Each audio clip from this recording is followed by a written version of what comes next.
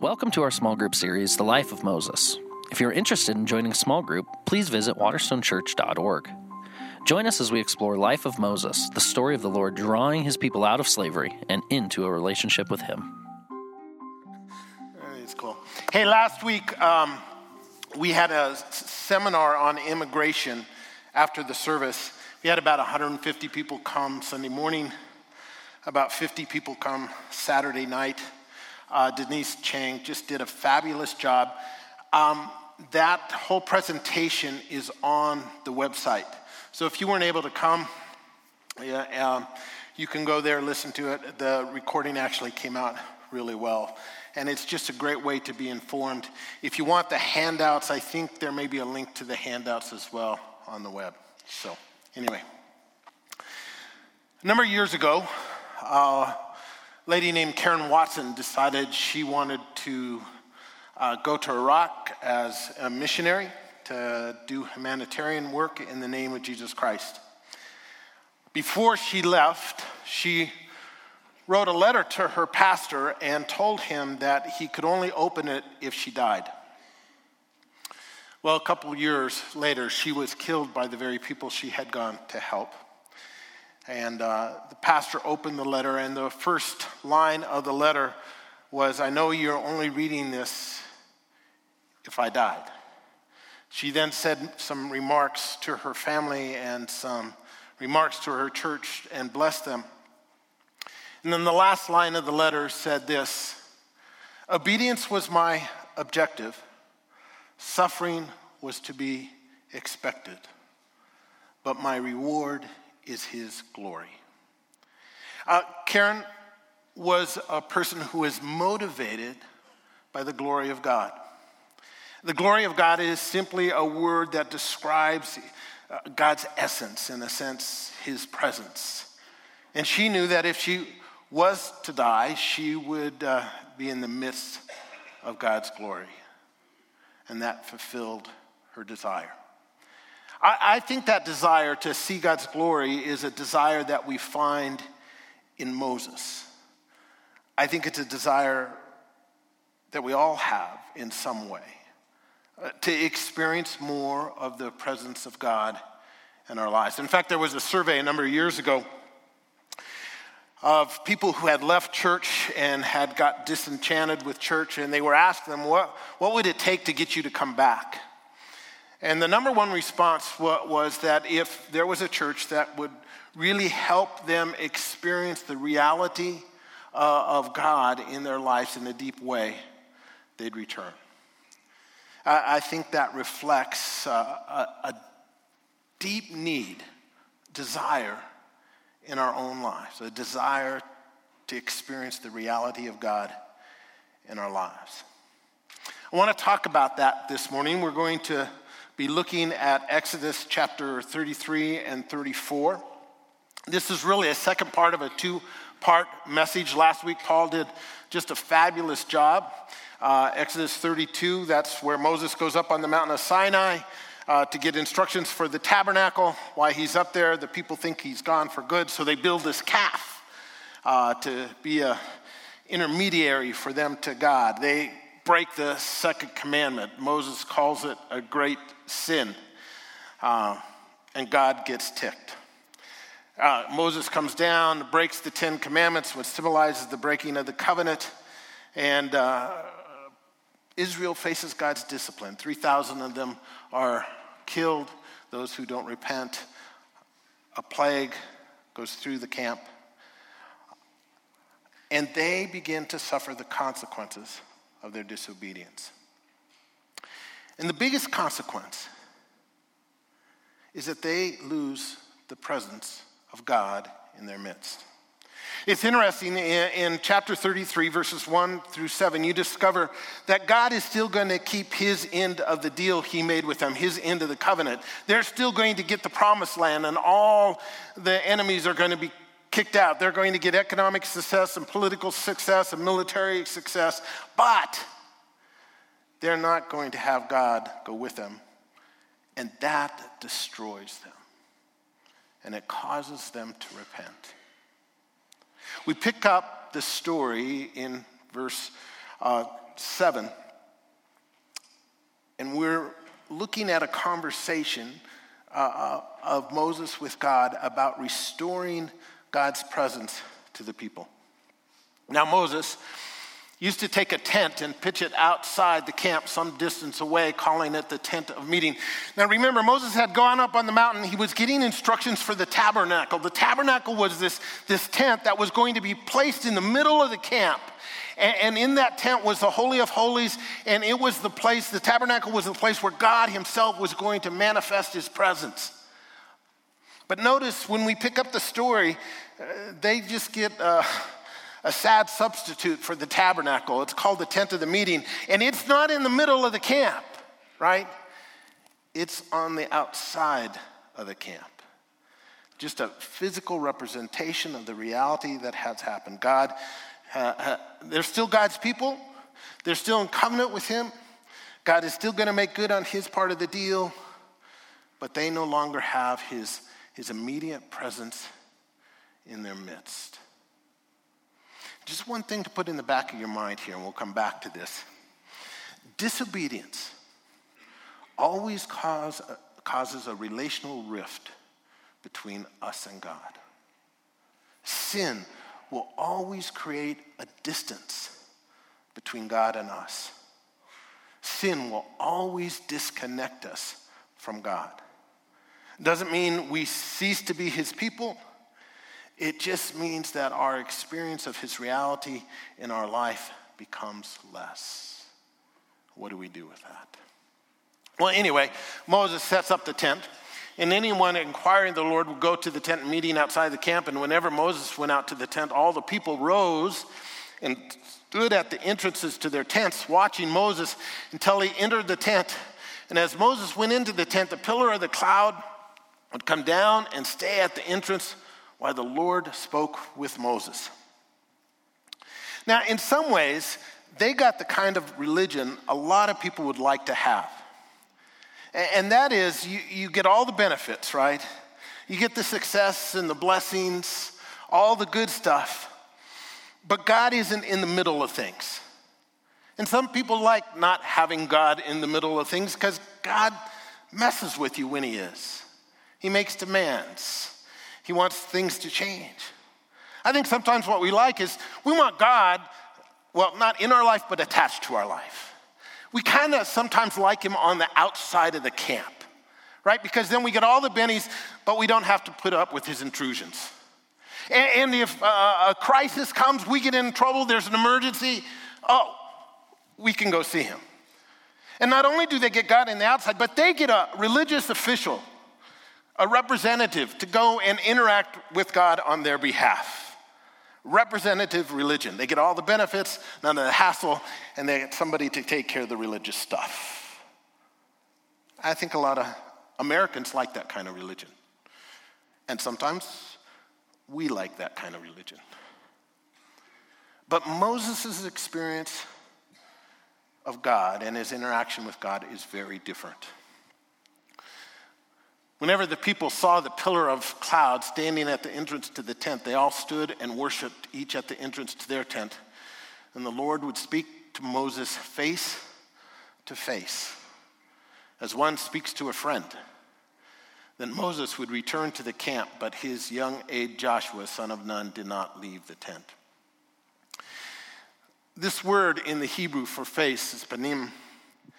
It literally means face, but it's used in a metaphorical way, and it is used to talk about God's presence. In fact, later on in this passage in chapter 33, the word appears again, but it's translated as his presence. Moses had this experiential relationship with God where he actually talked with him face to face. And the reason they use face to describe present is it implies relationship. In other words, when you talk to somebody, you don't look at their elbow. You know, you don't look at the floor. You look at their face because you want to connect. And that's the implication here. Moses is having this this relationship with God where he experiences in very concrete ways the reality of God.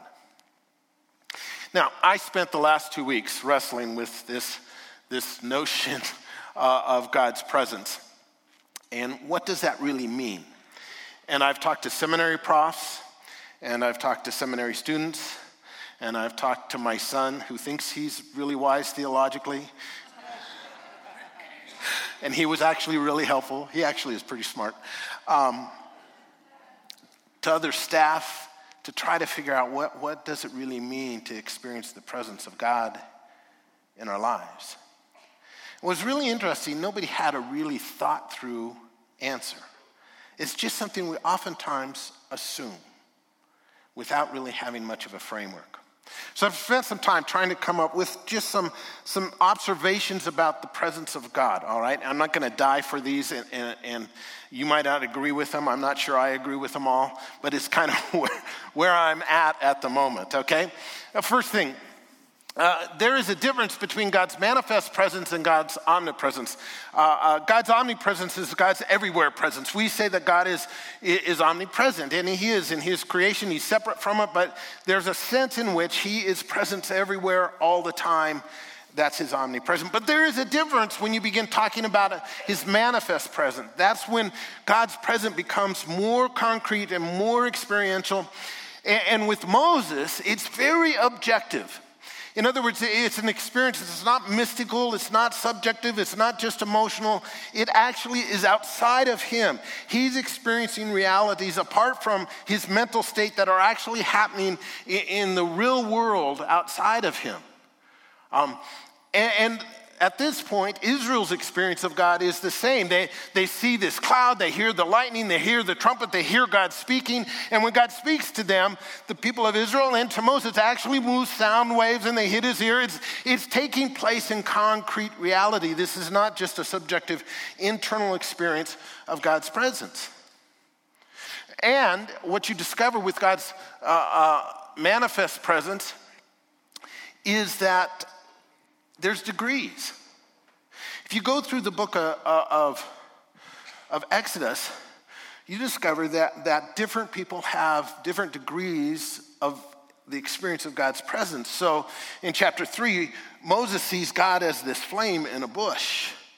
In chapter 13, the people of God see God as this cloud that leads their camp and their march during the day, and this pillar of fire at night. In chapter 16, the whole nation sees a vision of the glory of God at a distance, which is probably a manifestation of God in human form, some way that's a fire. That's how that notion of glory gets played out in other places. But then Moses, his experience becomes more immediate. He sees God face to face. And later on in this passage, he's going to say, I want more. I want to see your glory. In other words, I want to see your essence. And what he ends up seeing is his back. And you begin to understand that there's degrees of the experience of God. And Moses experiences him as deeply and experientially as almost anyone we know of. In fact, that's my second point, is that Moses' experience is unique. Deuteronomy 34:10. Since then, no prophet has risen in Israel like Moses, whom the Lord knew face to face. Nobody else got that kind of experience.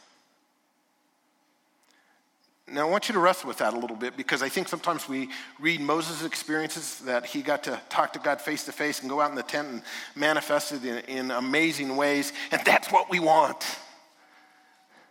But understand this, that's not necessarily what we're going to get. That was unique for Moses in that day. And in fact, you don't see anybody else in Scripture having that kind of immediate access to the experience of God's presence other than Jesus. Moses is absolutely unique. In fact, I would argue that our experience of the presence of God will always be somewhat fuzzy, subtle, imprecise,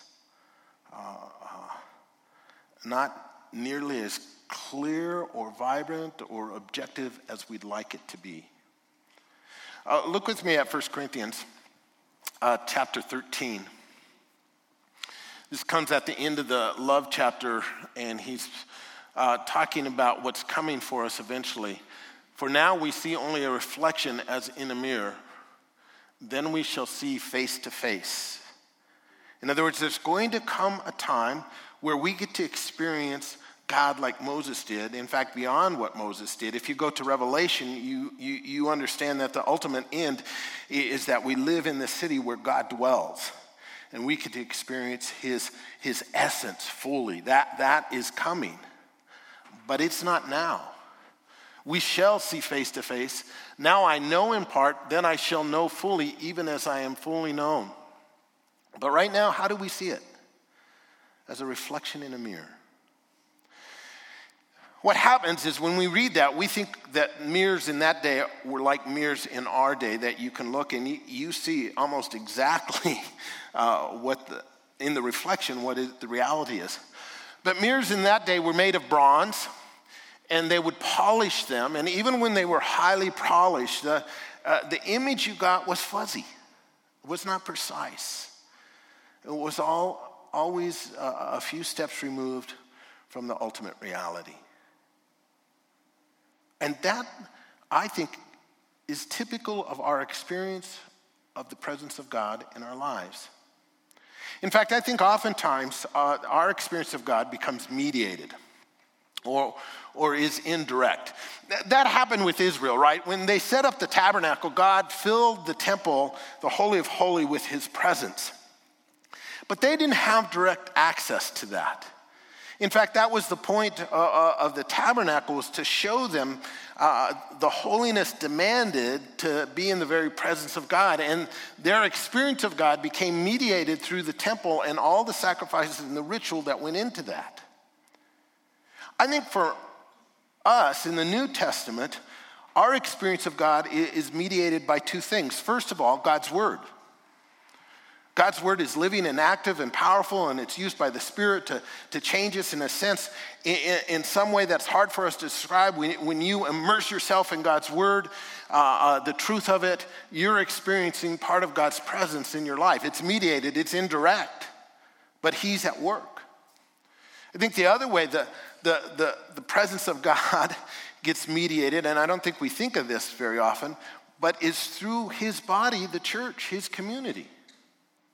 Right? Because what is his community? It is the body of Christ. We are his hands and feet, active in the world, doing his bidding, advancing his kingdom. So when we encounter his community, his people, and we become part of that, we're experiencing the presence of God, even though it's fuzzy. I know we don't think of that, but that's actually what's happening when we're in community, church, when we worship, when we serve together corporately. That's part of the experience of God's presence. Now the last thing, wait, go back one. And this is key. We have the presence of the Spirit in us. Okay? This is what distinguishes from most of what happens in the Old Testament. The Spirit manifests in the Old Testament and empowers people. But when we become believers, God's presence actually indwells us through his Spirit. So his Spirit becomes part of us. And what does his Spirit do? Primarily, his Spirit empowers us. The Spirit of God is a person, but it's the active energy of God that makes God's agenda come to reality in our world. So when the Spirit is in us, primarily the Spirit works God's will in us and works through us to accomplish his will in the world. So it empowers us, it transforms us, produces the fruit of the Spirit. The Spirit also comforts us and convicts us, and at times Romans 8 says that bears witness with our spirit that we are children of God. But almost all of that is indirect. Most of our experience with the Holy Spirit isn't objective outside of us. And don't mishear me. I think at times there's prophetic gifts and the gift of tongues, and there's miracles and there's healings, and the Spirit manifests in some objective ways outside of us. I think that happens. I'm not discounting that, but I think most of our experience is more internal and often fuzzy. And I think sometimes we get confused. We think, and I think we have to be careful with this, because we think if I have an intuition or a thought, or I hear God's voice, that must be God speaking. And hear me well, God can and sometimes does that thing. But because our experience of God is mediated through his body and his word, we need to be careful about those things that happen internally before we assume that's automatically God speaking. Now, let me say this real carefully. I think it's perhaps not the wisest thing to take the internal dialogue that you have in your mind and assume that that's God speaking to you. Right? God is not going to have a conversational relationship with us inside our mind as he did with Moses. That was unique. Now, I'm not saying that at times God doesn't speak to us. I'm not saying that at times he doesn't direct us that way. But I am saying when that happens, he gives us some very clear instruction about what we're supposed to do. 1 John 4:1. John writes, "Dear friends, do not believe every spirit, but test the spirits to see whether they are from God, because many false prophets have gone out into the world." In other words, when you think that God's speaking to you, he may be, but with that thought, you got to put in a healthy dose of discernment. All right? You got to weigh that thought up against put that thought up against God's word, and you need to explore that thought, what you think you're hearing from God, with God's body.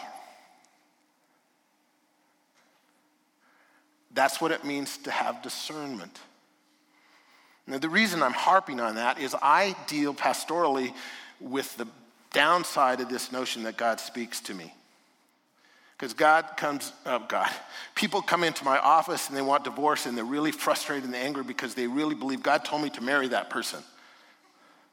And now it's a mess. And I'm thinking, you know what? I'm not sure God told you to marry anybody. In Scripture, you're given the choice to marry as long as they're a believer. A whole other discussion. But I get people who make foolish decisions because they think God spoke to them, and really, he didn't. They're just making dumb decisions. But the nice thing of saying God told me is I get off the hook. Yeah. Okay? Where really, when you think God's speaking to you, that's great. Sometimes he does, but now you got to weigh that against what? His people and his word. So, this whole transition, stepping down from being the lead pastor, some of that came out of circumstances, but some of it came from a sense I had inside myself that it was time. And I thought, it's just God's voice speaking to me. I thought it might be. But I didn't go the next day and tell the elders I'm done. You know what I did? I said, I need to test this. So I began to talk to people who know me well. People I respect, people who are spiritually mature. I began to weigh it up against the scriptures. And I even talked with some of the elders about it and some of the staff about it. And it was this process over the course of a month or two before I thought, I think this is the right thing to do. And by the way, I think I had freedom either to step down or not step down, because I think God gives us that kind of freedom and expects us to make wise choices. But I think he was prompting some of that. But I came to that conclusion after I pushed it up against God's word and God's people. Okay? I think we do have the presence of God in us, but it's very fuzzy. So use discernment. Okay. Back to this conversation that Moses has with God. Moses said to the Lord, "You have been telling me, lead these people, but you have not let me know whom you will send with me. You have said, I know you by name, and you have found favor with me. If you are pleased with me, teach me your ways so I may know you and continue to find favor with you, and remember that this nation is your people. And the Lord replied, my presence will go with you, and I will give you rest. And it sounds like Moses gets exactly what he wants. But what you want to notice here, go back one second. This you here is singular. And what God is saying to Moses, I'm going to go with you, Moses. But notice how Moses responds. Then Moses said to him, look, if your presence does not go with us, Moses isn't simply concerned about his experience, the presence of God. He's concerned about the fact that the people experience the presence of God. Do not send us up from here. How will anyone know that you are pleased with me and with your people unless you go with us? And notice this, what else will distinguish me and your people from all the other people on the face of the earth? Notice what Moses is saying. He's saying what makes us, God's people, distinct is that people outside can see in us the manifested presence of God. Now here, normally when we want God's presence, number one, we want it individually. I want to experience God's presence because I want this emotional feel-good experience. Nothing wrong with that. But Moses is saying that's really not the end game. The end game is that God manifests his presence, not simply in me, but in us as his community. And what's really important is not that I have this emotional feel-good experience. What's really important is that the world out there recognize the fact that in here, in this community, God is present. In other words, what's really important about God's presence is that the outside world sees it in us, his people. And that's what should concern us. That the world out there can look at his church and say, wow, look at the way they love one another. Look at the way they serve one another. Look at what their priorities are. Look at what their values are. Look at how they care for the poor and the oppressed and how they function in this world. They couldn't do that unless God was in their midst. And that's the kind of presence that Moses is praying for. Okay?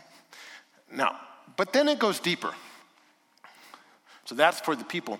Now Moses turns his attention to his own experience because he still wants more of God. Then Moses said, now show me your glory. Moses has lots of chutzpah, okay? You're thinking, wait, Moses, you get to talk to him face to face. You get to see him. Anytime you go into you mean that's not enough? And Moses says, I want more. And the Lord said, I will cause all my goodness to pass in front of you, and I will proclaim my name, the Lord, in your presence. I will have mercy on whom I will have mercy, and I will have compassion on whom I have compassion. But he said, you cannot see my face. And here he's talking about his glory face. In other words, glory is getting deeper than just this experience of conversation. Glory is getting to see the very essence of God. And God is saying, I can't show you that. Why? Because God is transcendent and infinite, and Moses is finite. And because we're finite and God's infinite, we will never see him in his complete glory until the other side. It's not possible. The finite cannot comprehend the infinite. But he said, you cannot see my face, for no one may see me and live.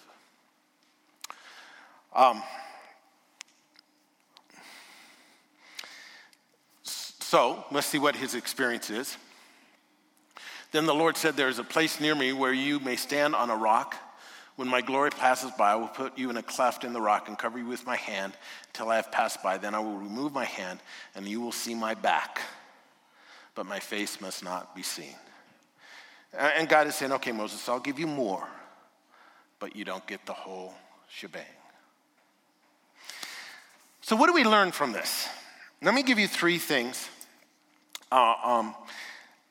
that I think help us, in fact, are necessary for us to reconnect with God and experience his presence in our life, especially when distance has grown between us and him. First, we got to want him. I mean, what's interesting about this passage is Israel, even though they made this idol, they made the idol in order to connect with God. They were just going about it the wrong way. In their hearts, what they want is more of God. And what Moses wants is more of God. And the reason that is true, and I think Augustine put it well, he said that we have been created with a God-shaped vacuum inside of us, and we are never satisfied until that vacuum is filled up.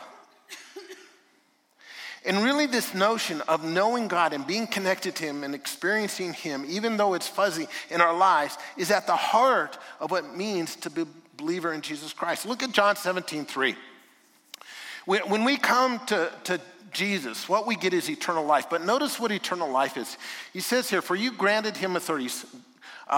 Jesus is praying to God. He says, for you granted him, that's Jesus, authority over all people, that Jesus might give eternal life to all those you have given to him. In other words, all the Father gives Jesus, Jesus gives eternal life, right?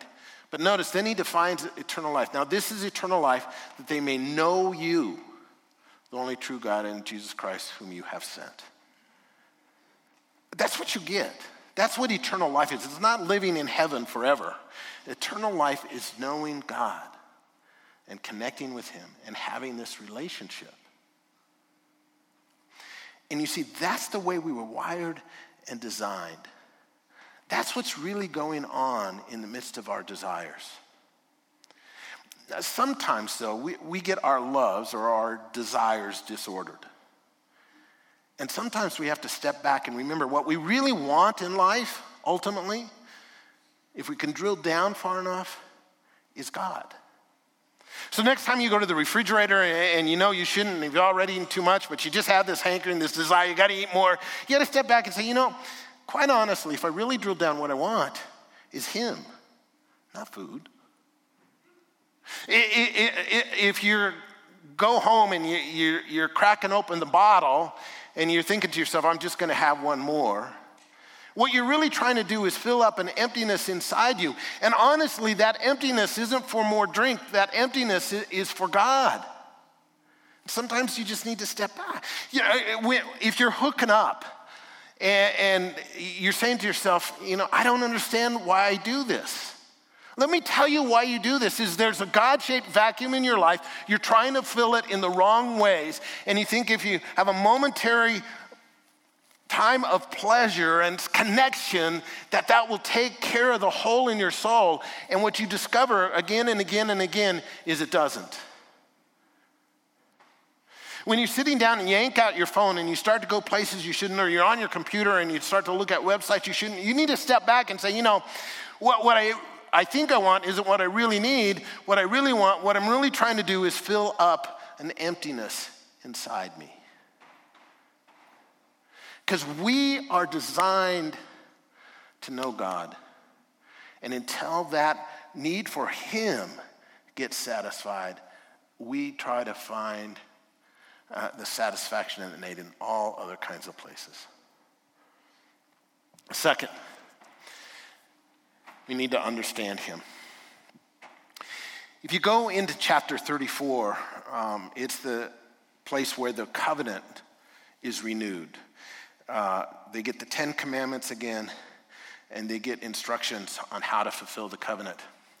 But in the midst of this happens. So Moses chisels out 2 stone tablets like the first ones and went up on Mount Sinai early in the morning, as the Lord had commanded him. And he carried the 2 stone tablets in his hands. Then the Lord came down in a cloud and stood there with him and proclaimed his name to the Lord. And proclaiming his name is revealing his character. But notice God's character. It's really interesting.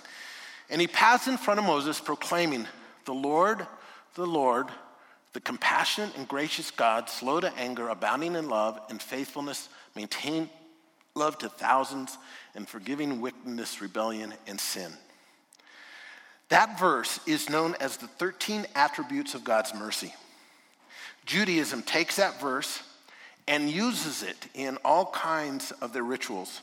When they celebrate the Feast of Weeks, when they celebrate the High Holy Days, they will say that. They always say it corporately. You can't say it individually. It has to be corporate. But they're manifesting the reality that God is compassionate and gracious and loving. And they do that because they want to experience his forgiveness and they want to be drawn into his presence.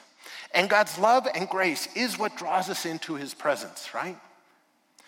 But what's fascinating to me is they don't quote the rest of the verse. Because notice what it says. He's compassionate, loving, gracious, forgives, etc., yet he does not leave the guilty unpunished. Oh, wait. He punishes the children and their children of the sin of their parents to the third and fourth generation. In other words, he goes after the seed planted in families that cause it to sin to try to root it out.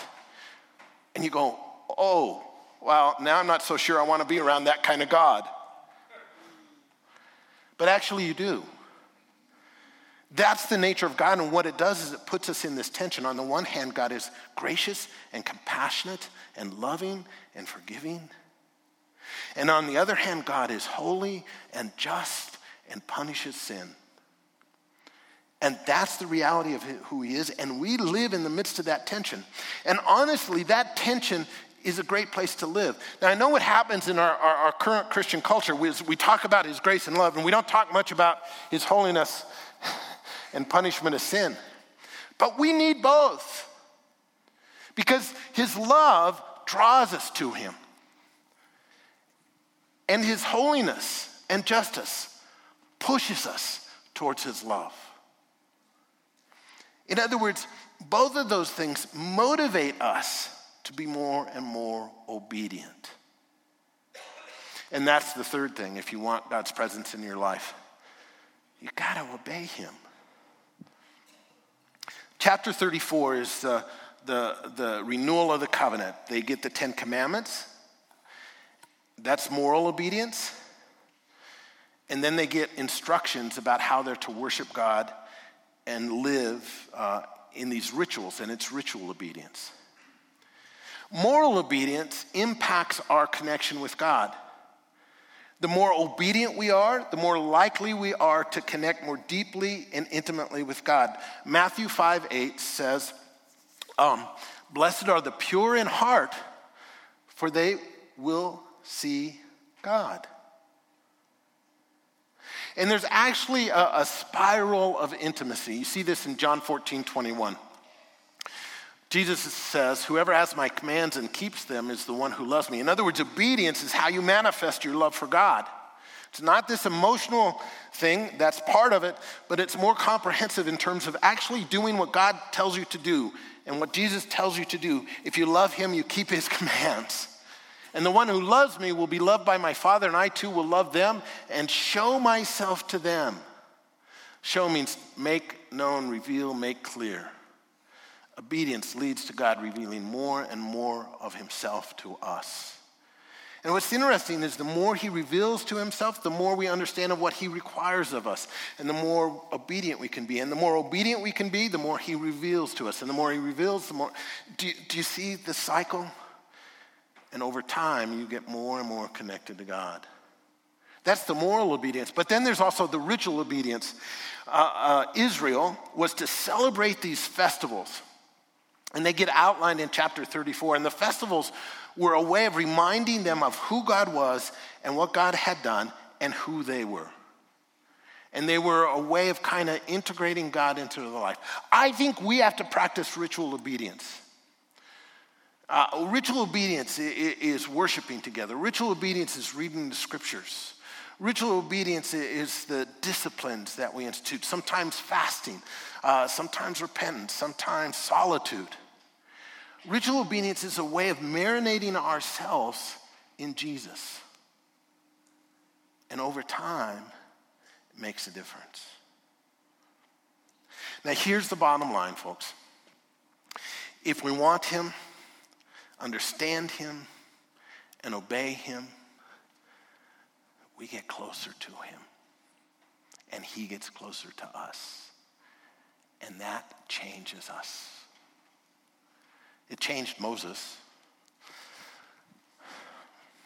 Chapter 34:29, when Moses came down from Mount Sinai with the 2 tablets of the covenant law in his hands, he was not aware that his face was radiant because he had spoken with the Lord. You see, that's the point of the presence of God. It's not this emotional experience, but this transformative relationship. The way you know that you've experienced God in your life is that he's changed you. And as he changes you, he changes us. You know, we go to this passage and we primarily apply it individually, but it's corporate.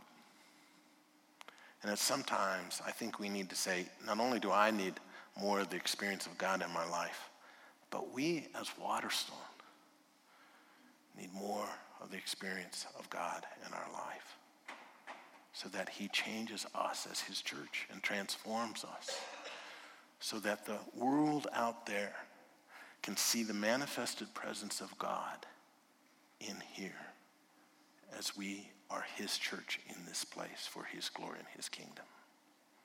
Amen? Let's pray.